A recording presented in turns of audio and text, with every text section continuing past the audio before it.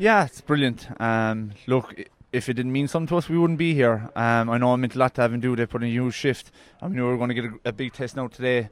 In fairness, our lads stood up. It wasn't pretty at times, but we had some good passages of play, and we can be very happy with our performance. All we wanted to do was just get our noses over the line, get into the quarter-final now on the 15th of September, or 16th, whatever date it is. We know what lies ahead, and we'll be ready for that day then as well.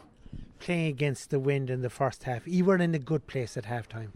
Yeah, I suppose we got a bit confused there. We thought we had to win the first half, but I must have got a mistake, so that was probably on my head. So we probably had to rejig and adapt fairly lively. Your mindset switches straight away when you have the win and you don't have the wind. But we settled into the game very well.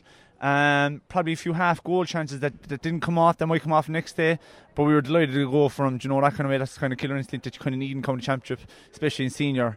But in fairness, we've a great big forward unit that know themselves when it's on, and we back them 100% of the time. Whatever decisions they come in front of them, but we'll work on them things now next day as well. But really, really pleased now in fairness with how we got over the line out today. And got a great start to the second half. The 3 early points, they were always a cushion, and that in a way he never looked in trouble. Yeah, I suppose we kind of targeted that. The third quarter is a huge quarter now these days. They always speak about now, and all the hurling gurus, let's say, the third quarter. So we knew we had to attack that. We knew if we gave them any bit of action, having to do it, they'd keep in the game. So we wanted a good start. And look, I can't speak highly enough. Jack Lee from Dungorney, he got his leaving such results yesterday, over 500 points middle CBS. He showed a huge character there now. It would have been easy now to be sulking that he was dropped, but came on really steady the fourth quarter then for us, especially with the freeze. So we have a talent in abundance to just need to click. But yeah, really, really pleased now with him in fairness. Yeah, I think to his credit, he got five frees, he was on fire from the frees. Yeah, brilliant. You see the confidence that they have from the 20s and from the schools hurling that they have. Even Timmy Wilt now to be marking the red hot in form. Stevie Condon, he did really well.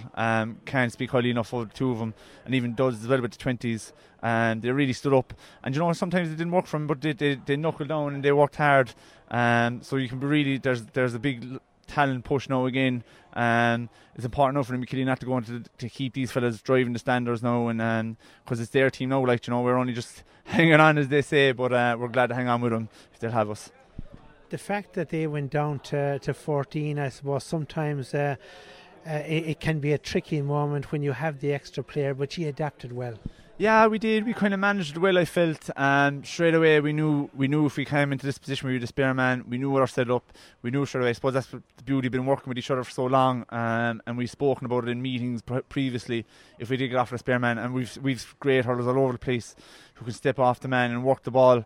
It was probably a turning point in the game. It was just an unfortunate missed time tackle. Could happen to anyone, but it showed fierce character from us that straight away bang into next phase of play, get our organised.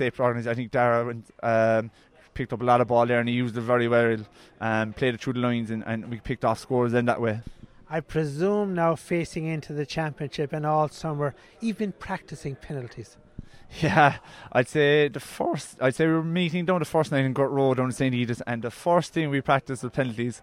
I think Timmy Sullivan must have robbed the ratchet strap from Jake Lifting, and we were keeping them low anyway, but we won't be trying to hit them high like we did last year. But look, it was a big experience. Sure, huge character for us even to get into extra time, didn't push it all the way. Probably felt leading into the last quarter that we were in a good position. We just let it slip a small bit.